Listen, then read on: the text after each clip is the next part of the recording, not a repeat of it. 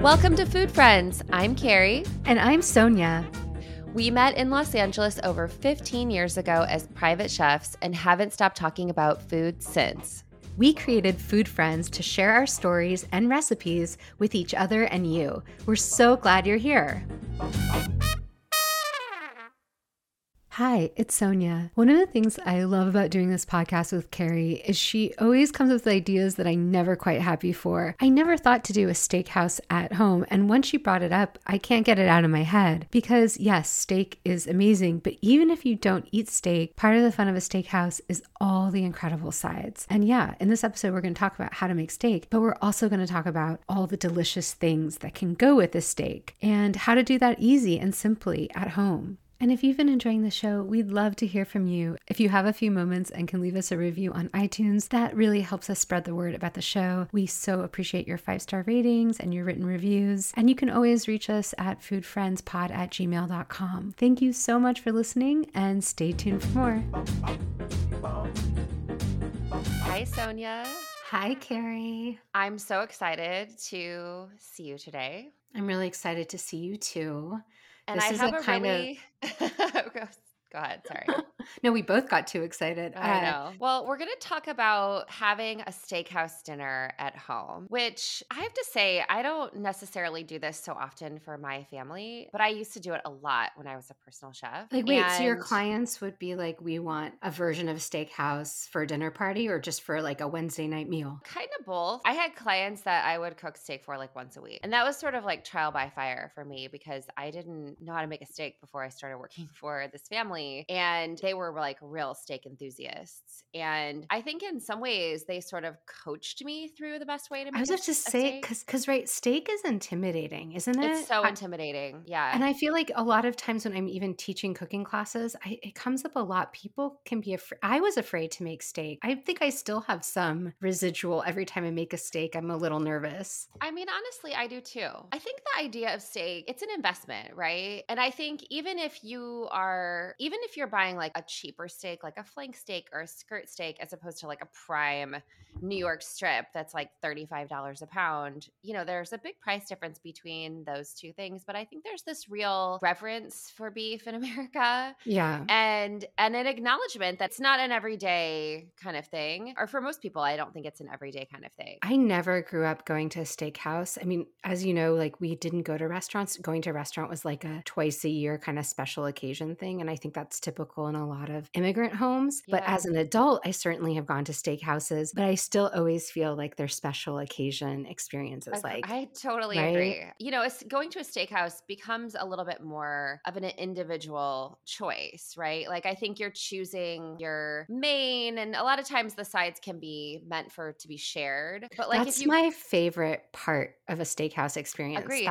Yes. I love the sides. I'm fine with a steak. It's delicious, especially a great one, but I'm kind of there for the sides. Well, I'm there for the sides. And I think generally speaking, I choose restaurants that I can go to that are individual dishes that I can share with a bunch of people because I like to taste a bunch of flavors. And that's definitely my approach to restaurants, as it mostly is yours too. I think that's one of the things that we bond over. But that's why we're such great restaurant buddies, because not everyone feels that way. Totally. And it's really nice to be able to share that. And I'm not judging people. I know people who don't like sharing, and that's your prerogative. Like there's nothing wrong with that. Some of my closest friends don't like to share, but I agree with you. I think a steakhouse is a special thing, yet it is doable at home. Okay, so do you want to describe like maybe one of the meals like in its entirety before we get into how we make steak? Like what were you serving at these steakhouse nights that you were personal chefing? Well, this family that I worked for, they had an outdoor kitchen. So I was actually always cooking steaks outside on the grill. And since we live in Southern California, that was pretty much always possible. So even in the middle of the winter, it was still pretty possible to like cook a steak on the grill. And I do have a grill at my house. I honestly don't use it as much as, I had a lot of clients that we would grill every week at their house. But at my own house, I sometimes grill and sometimes cook my steak on a cast iron skillet. So we can sort of talk about the difference between those two things. But, it was a family, it was a weeknight. We would have a steak, we would have a couple of sides, and that would be it. But when you But think I of want to know what the sides were. That's what I mean, I want to get into how we make steak, but I really want to know what were your go-to sides when you were doing an at-home steakhouse kind of vibe. Well, this is where like the development of my Caesar salad recipe really came from, Aha. and really played around with like Caesar dressing and how did I like it to taste. And one of the things that kept popping into my mind as I was thinking about this conversation with you is horseradish. Mm. Because to me, that's such a steakhouse flavor. You know, you can get like a horseradish sauce for your steak. And for me, horseradish, like a fresh horseradish, is secret ingredient in my Caesar salad dressing. Oh, I kind of remember us It talking gives about it like this. this bite that is Yeah. so great. And then I also think about like a Bloody Mary and having like a Bloody Mary at a steakhouse as your first drink. And so I feel like that horseradish in a Bloody Mary is like such a great way to start the night. So you're having Caesar salad, you're having grilled steak. And then I'm always thinking about something bitter and green and garlicky. So, Aha. and I guess like what I'm thinking about is cooking for this family. They didn't eat a lot of starch, so I didn't cook potatoes for them. And so I would always do a salad and a vegetable. So I always love something, a grilled broccoli or like a sauteed garlicky broccolini, broccoli rabe, sauteed kale with about a bunch of garlic. I like that on the side of my steak at home. Yeah, But me like, too. but at a restaurant, I think a steak and a potato that's where I start. Steak and Yeah, it's potato. hard for me to imagine potato not being included, but I have to say, I do love a side of greens on the table, especially if there's like a larger party. And I think a bitter green like a broccolini, rapini with a lot of garlic is so nice, Mhm. or a big pile of kale. I also like low key love cream spinach. I have mixed feelings about it. I mean, I I feel like there are some versions of cream spinach that are so incredible. The truth is I always want to order, especially if there's a group of people. I'm like, "Oh, let's get the cream spinach." But half the time I'm like, "Wowed," and half the time I take one bite and I'm done because it's like so sad and cloying. To that point, the thing is, we're talking about steakhouse at home. And the truth is, I don't think you want to busy yourself with cream spinach if I'm you're not going to do doing, it. yeah, it's too No. much work for that kind of meal. You really want to focus on getting the steak right, having some simple sides. I feel like if you're going to do a little work on a side dish, there's other places to do it. I love Yeah. this idea of a Caesar salad, though, as part of a steakhouse dinner at home. I love the addition of horseradish like anywhere. And I think it's so brilliant to add that to Caesar dressing, whatever your base dressing mix. It sounds like you can just add some horseradish and elevate the dressing. And it Yeah. just makes so much sense. It's so smart. But at an Italian joint, I have to have a Caesar. Like I have to have a Caesar,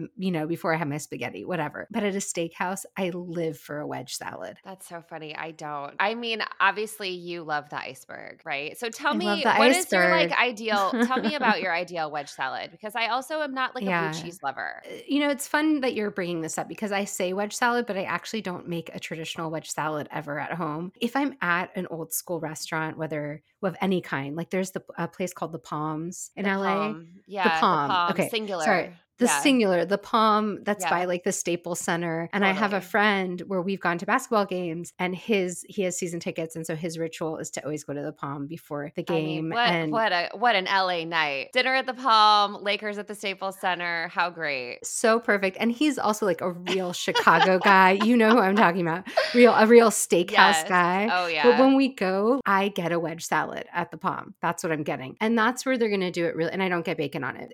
It comes with basically a ranch dressing or blue cheese dressing with crumbled blue cheese. Right. And then they do a ton of fried crispy shallot Oh, and I don't know tomato. that I've had that version. So at home, if I'm doing the best version, and also I did this at the deli of a wedge salad, I make a ranch, but that's a very heavily herby, as you can imagine, like Yes. a not quite traditional ranch. Sometimes I like to do like a yogurt ranch because I love the tanginess. I don't do a Yeah. blue cheese.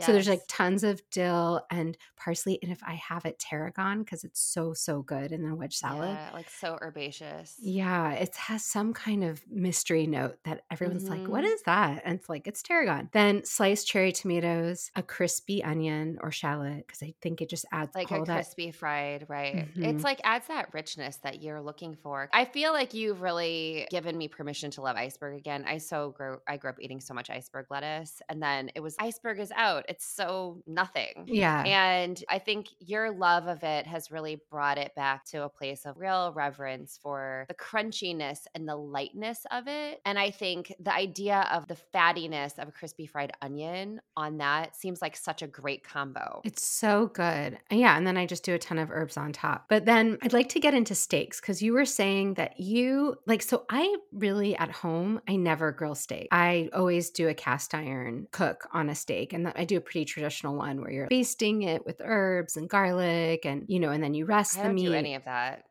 Okay. Wait, explain to me what you mean by basting. Like, okay, what steak? Yeah. We have to talk about the cut of meat Ugh. that we're talking about. There's so many different ways to cook a steak. I am so not an expert. I want to be full disclosure. Cuts of beef are not my forte. Well, what cut of beef are you buying? Usually like a New York Okay. or yeah, I mean, I don't tend to eat like a filet mignon at my house. I would eat that out maybe in the world, but that's not something I would make at home. What about Okay, you? we're on the same page. My number one, if I'm going to buy a steak, cook a steak, order a steak, it's a New York strip. Yeah. And, and that's like separate from like a taco that uses like a flank steak or a skirt steak. But I have to just say, I'm sure that I'll make some enemies with this. Like, I think a filet mignon is the saddest cut of beef that exists. There's zero fat on it. It has no flavor. That's why I love so much the New York strip because it's like you're the not perfect. alone. There is that sense of, especially as a woman, I find when I like go to a steakhouse, like, oh, would you like the filet mignon? And I was like, no, give me that prime New York strip. And I think that flavor, other people also really love a ribeye. Like my dad used to cook a lot of ribeyes when we were growing up, but that just is on the too fatty side for me. It's like Me too too. rich. Right? Me too. I would eat it. So we totally agree. Yeah. A New York strip is my go-to at home. Filet mignon, I think even Anthony Bourdain talked about this. Many people have talked about how it's the saddest cut because of its lack of flavor, its lack of fat. I'll tell you the place that I like it is in Europe, like a steak frite. There's something they do. It's incredibly buttery and rich, and there's a sauce. And so the fact that the steak is actually a little lighter with all the French fries, which by the way, French fries with a steak is like kind of a must. Like if I'm at a steakhouse, I'm not doing it at home, but if I'm at a steakhouse, I kind of have to have an order of fries on the table. But in France, or in Belgium or in lots of places in Europe, Copenhagen, wherever, you can get like a steak with a pile of fries in some kind of peppercorn sauce. And that to me is the time and place for a filet. Well, I am so glad that you brought up the addition of sauce because I like zero sauce on my New York strip. But if I'm at a steakhouse and there's some kind of like a béarnaise sauce or something cool and zippy that this place has, then I will consider ordering a filet mignon so I can have a steak with a little bit of sauce. Because the way I learned steak from this family, they like to prime New York strip. And this is what they wanted and this is what they ate. I just learned that when you're investing in that kind of beef experience, you don't mess with it. When I cook a prime New York strip, it's olive oil, coat it in olive oil, coat it in kosher salt, and throw it on the grill or throw it in a hot pan. Is it on the grill on like a high heat or like a medium high heat, or what level are you at? And then are you closing the lid? Are you keeping it open? I usually go with a medium high heat. I definitely have learned over time, I don't want it to start on fire. And if it's really thick, I do close it. If it's not, I just like it to be caramelized and crusted on the outside and then like perfectly medium well on the inside. And this family I worked for, it's like I would go to the same butcher. I got the cuts that I liked. Part of how I learned how to make steak was practice and consistency. So I wasn't making like a different cut every time. I just practiced over and over again, which is why when you go to a steakhouse, you get the most perfect steak because whoever is back in that kitchen has made 40 steaks before you've ordered yours. And that's why it's like such magic perfection. Yeah. And that's also why it's fun to order a steak at a steakhouse. It's just going to be, but I do it totally different than you because like I said, I don't grill steaks. I learned to make steak in a cast iron pan. You get a searing hot pan. You add butter to it or fat to it. You put the steak in. Doesn't it burn the butter though? I usually add a drizzle of olive oil too. Right. So the butter doesn't burn. You save the butter till the end, actually. Right. I think this is actually more how you do it. Save to the butter or at a different stage. You put your steak in the pan. You sear it on both sides. It releases fat too as well. And then once it's like really crusty on both sides. Like you get a hard crust on both sides, then you pop it in a hot oven to finish cooking till your desired doneness. You can use a meat thermometer because you can look up the range of like rare, medium rare, Right, whatever. right. And if you're doing rare, you usually don't have to you don't need to put it in an oven. But, and then if you're basting it, you add like the butter to the pan. As it's cooking, you're like tilting the pan and scooping that melted butter on top of the steak. And you've also added like rosemary and garlic or thyme so that the butter is being infused with garlic and herbs, and that's going over the steak. And that's a great place for like a compound butter, right? Like if you Yes, you were to could make like a totally use compound butter, yes. which very quickly is basically like you take a stick of butter, you let it sit out and soften it, and then you add flavors to it. Yes. And actually, like if you had ramps and you made a ramp butter, a ramp butter on top of a steak, also at the end, like to finish off a steak, people Oh put my little God, I've pads never of had that butter. before. I Oh, don't even know if I've ever had a ramp. really? Yeah, that's such a It's not a California specific. thing. Don't ramps grow where there's like more moisture? You know, we're like a desert down here. I think, yeah, they're definitely common in the Northeast too. And I think they grow in the South, but all those places have wetter and colder climates than California. So I never saw them in California, but here you can find them, you know, and you can find them in the woods and all that. Right. But rams are just basically like very garlicky onion flavors. They're delicious, They're part of like grassy. the allium family, right? Totally. But what I learned in recent years, and I was hesitant at first, is the reverse sear method. And it's kind of a game changer. So do you know about this? I know about it, but I've never done it. I'm very skeptical of it. Well, that's the thing is like I was skeptical, and also you kind of like, because steak is intimidating, if you figured out how to do it, why would you change your way That's of how I doing it? feel. Yeah. I'm confident in my steak game. So But like, this is yeah, such a no, I great want to know. method. I want to hear like what this is because people love it. It makes so much more sense. It's like a much easier way to not mess up your steak, to get it right every time, to get the texture you're looking for, like a buttery, tender texture. It's not going to dry out. So I don't know who invented this. I'd have to go back and research, but Serious Eats has a great article on it, which we can link. And essentially what you do is you're placing the steak on a wire rack on a sheet pan in the oven at a shockingly low temperature, like between 200 and 275 degrees. Really? Mm-hmm. And you can also do this on a grill if you can like adjust the burners to the right temperature. Right. Okay. And then you're cooking that steak until it's around 15 degrees less than the temperature you want it to end at. For your medium rare steak, you find out what medium rare temperature is, and then subtract 15, and that's the temperature you're looking for. And then once it's at that 15 below your goal temperature, you sear it off in a screeching hot pan, and you get that beautiful crust on it, and you could baste it and do all the fun things you want to do. And that's it. And of course, rest it. Well, I'm glad you said that last thing, the resting, because I think if people take nothing else from this conversation, it's two things. One, don't poke your steak like 15 different times. If you're going to test it like once or twice at the most. But every time you stick something into it, you lose a lot of juice. And number two, let it rest for 10 minutes. Otherwise, you'll lose all those amazing juices. Instead of having them redistribute in the meat and have it relax and be like so juicy and delicious, they will end up on your plate and it will be sad. Exactly. It is sad. And also, I mean, it affects everything. And it's a great opportunity to reheat stuff while it's resting, to set your Yes. table, to put things out, Yes. to make some freshened drinks. I love actually a resting period for something because I Yeah. like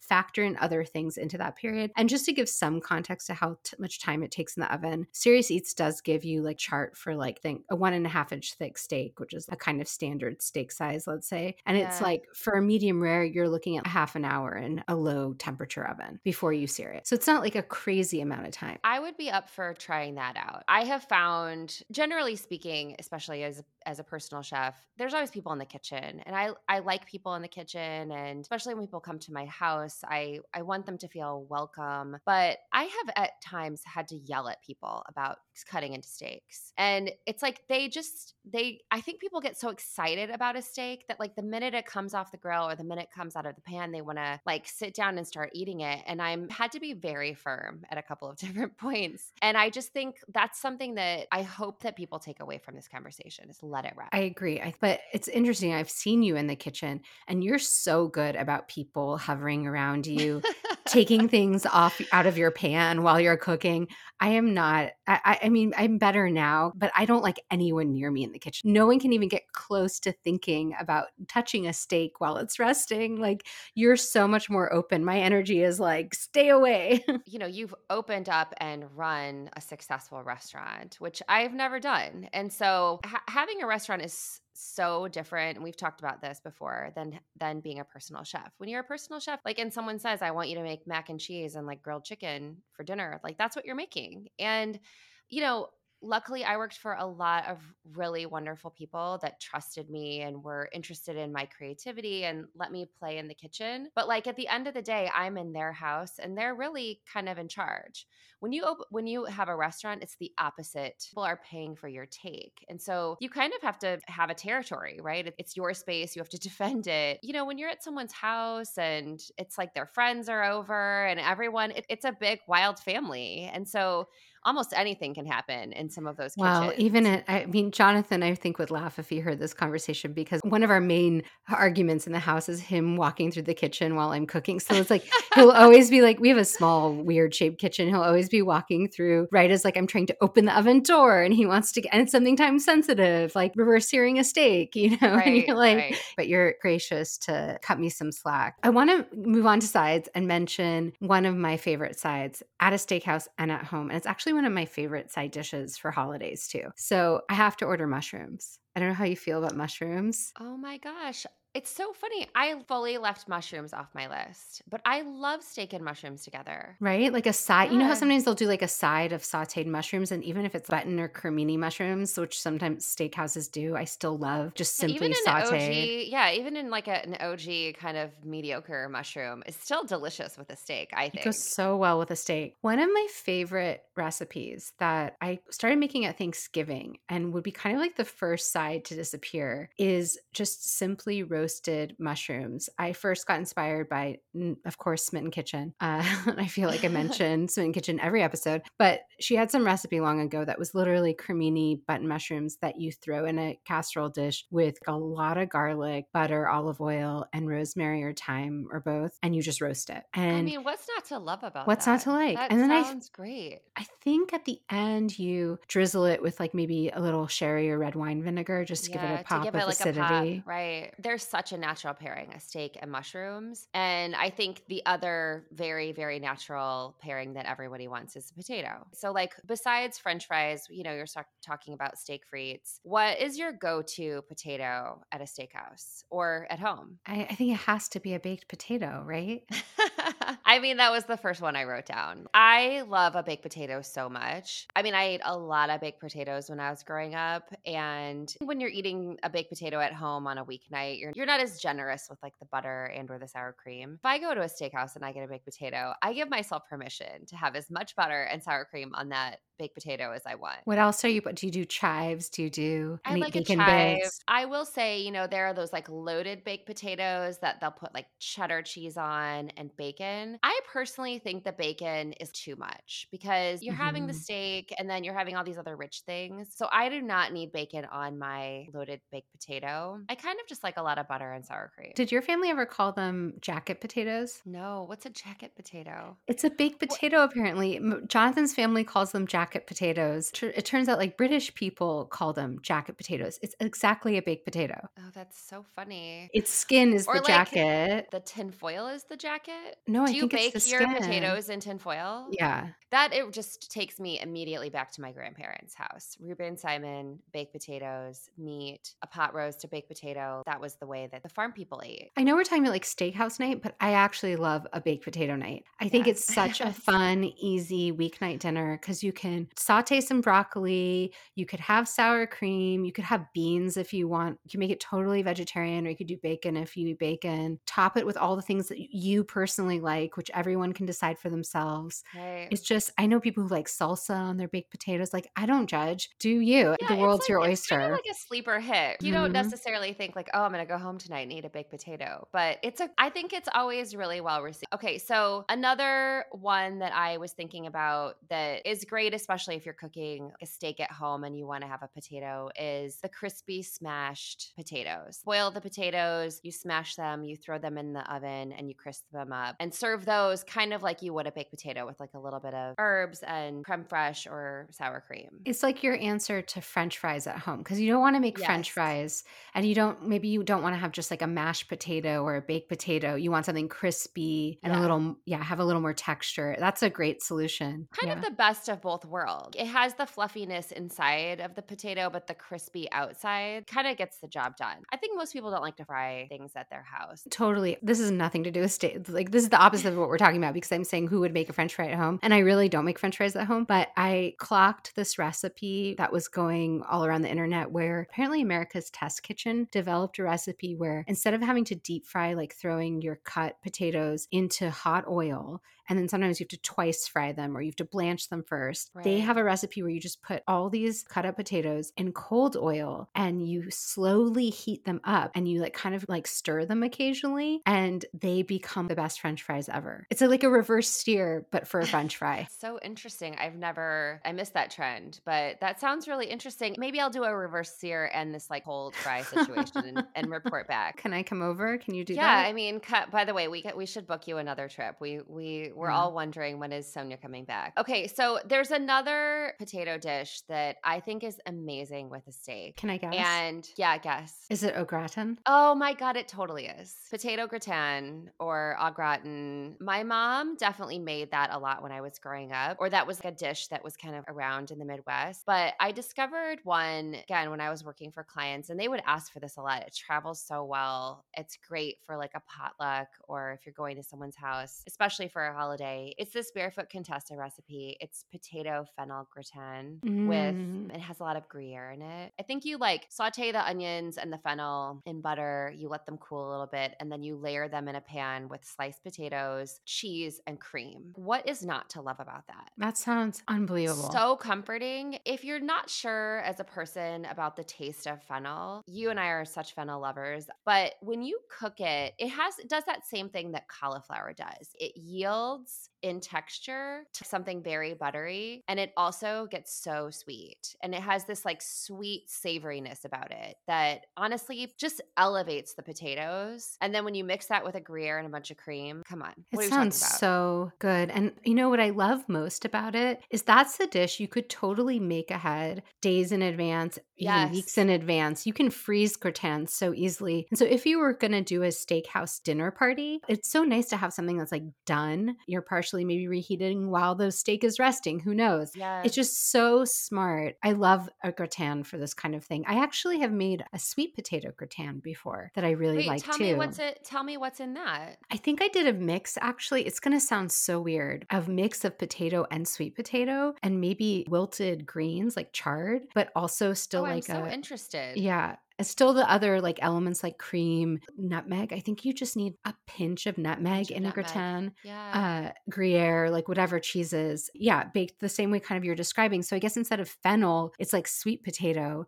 And it was really good. I think I want that recipe. Can you find that and I post can it? try to Because find that. I'm also visualizing it as being really colorful and pretty, right? Yes, it was very colorful and pretty. And it reminds me of one of the last things I want to ask you about, which is the Brussels sprout, because one of my favorite gratins of all time is actually a Brussels sprout gratin. And I once had like a vegetarian Thanksgiving, and this was one of the things I made. And it was one of those, again, things that was gone in seconds. I will post the recipe because I didn't make it up, but it's basically, I think you roast the Brussels sprouts first. You're not like Raw Brussels steamy raw, sprouts. because if you Right. did that, I think it would be gross, getting them all caramelized and then putting them in a dish with all the cream and Right. cheese. It's almost in the spinach artichoke dip land, if that That makes sounds sense. outrageous. Yeah, that sounds outrageous. I would literally never think to do that with a Brussels sprout. I'm always sauteing them or roasting them. At any restaurant that has like a crispy fried Brussels sprout, that's something that we're ordering because my husband loves sprouts. He loves a crispy fried Brussels sprout. You know how there's like dishes that define different eras.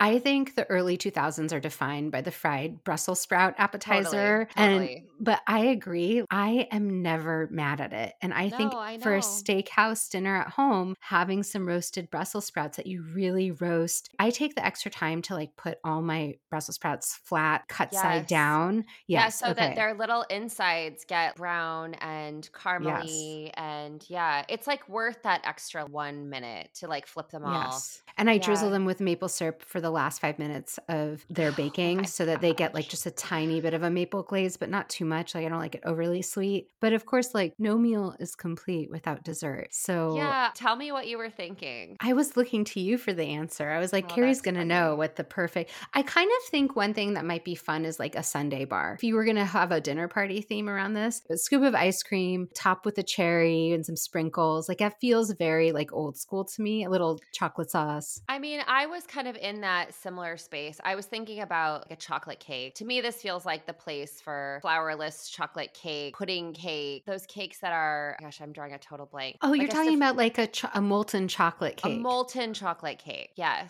feel like Interesting. that to me is that's always like such standard at a steakhouse like that. It's funny, I was thinking about this. This is a pretty famous steakhouse here in LA, a Mastro's in Beverly Hills, but I think there's a few more Mastro's, like maybe there's one in Vegas or something. But Mm-hmm.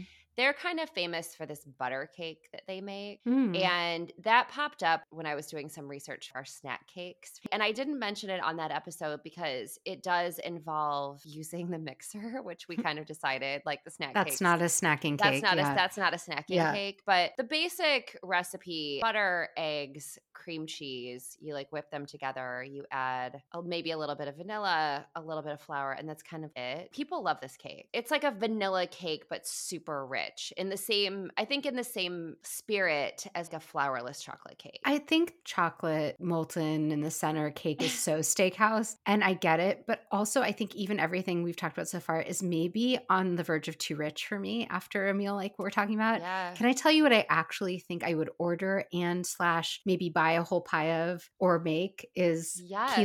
key lime pie. Oh, I think a key lime what a pie. great ending to this meal that we're This talking because about. yeah, you're talking about something acidic, refreshing, Yes. not too heavy. People tend to love a key lime pie. You could make one pretty easily, but you could also just pick one up from the store. Or, like, if you're doing this at home, when I came to visit you, remember you and Jonathan had those key lime cookie sandwiches from, is it Alden's? Yeah, it was this is the greatest ice cream sandwich of all time. I This have was never like had a better ice cream sandwich than this. I do not think of key lime. It's never in my top 10 of desserts that I'm like drawn to. Like that I think, "Oh, I'm going to get a key lime pie today." Like I never think that. But this is a stop you in your tracks kind of cookie sandwich. we discovered this when Jonathan was like eliminating dairy from his diet because this ice cream sandwich is also non-dairy. It's so good and it was so hard to find for a while that I almost wrote Alden's a letter being like, please help us get your product. It's so good we can't live Well, without I it. And haven't this found it. I haven't found it yet. I'm still looking for it's it. so So hard to find. I mean, it's an Oregon company, so I think it's easier to find here. But if you can find it, Alden's key lime pie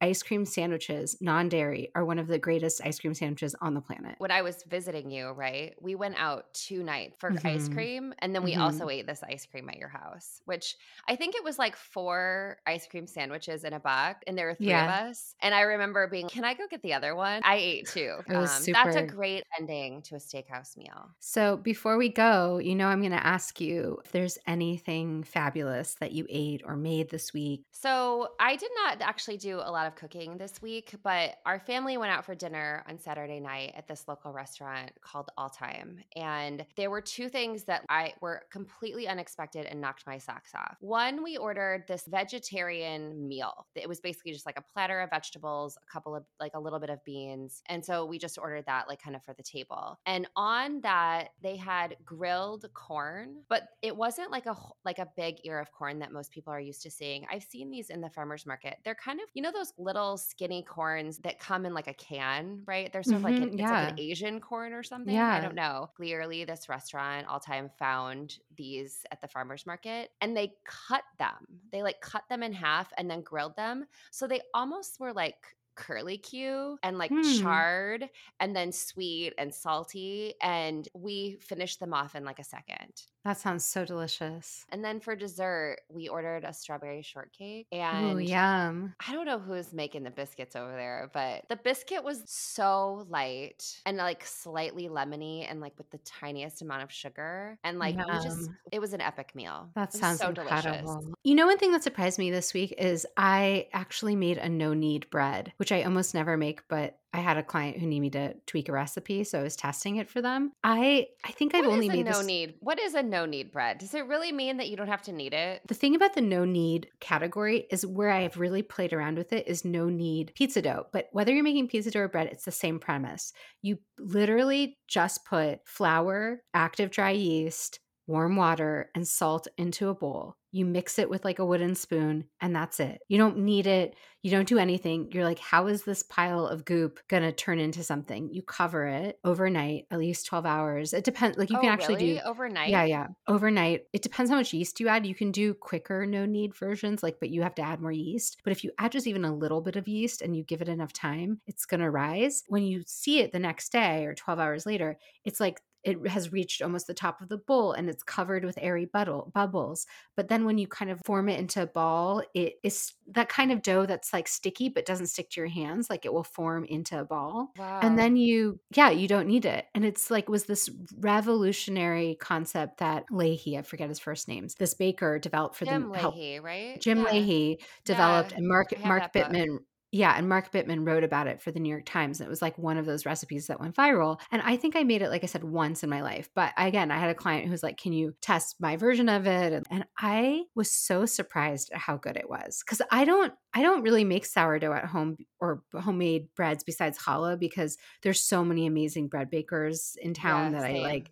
I kind of just prefer theirs. And also it's a little fussy in terms of timing sometimes. But this I could get down with. And really, there's nothing better than a freshly baked loaf of bread with a big smear of butter and some crunchy flake salt. I'm starving right now. That is literally the best thing to end with. Yes. Fresh homemade bread that was like not hard to do that you smear with butter and put a little bit of salt on. We are complete. That's it. We're complete. That's it. We are complete.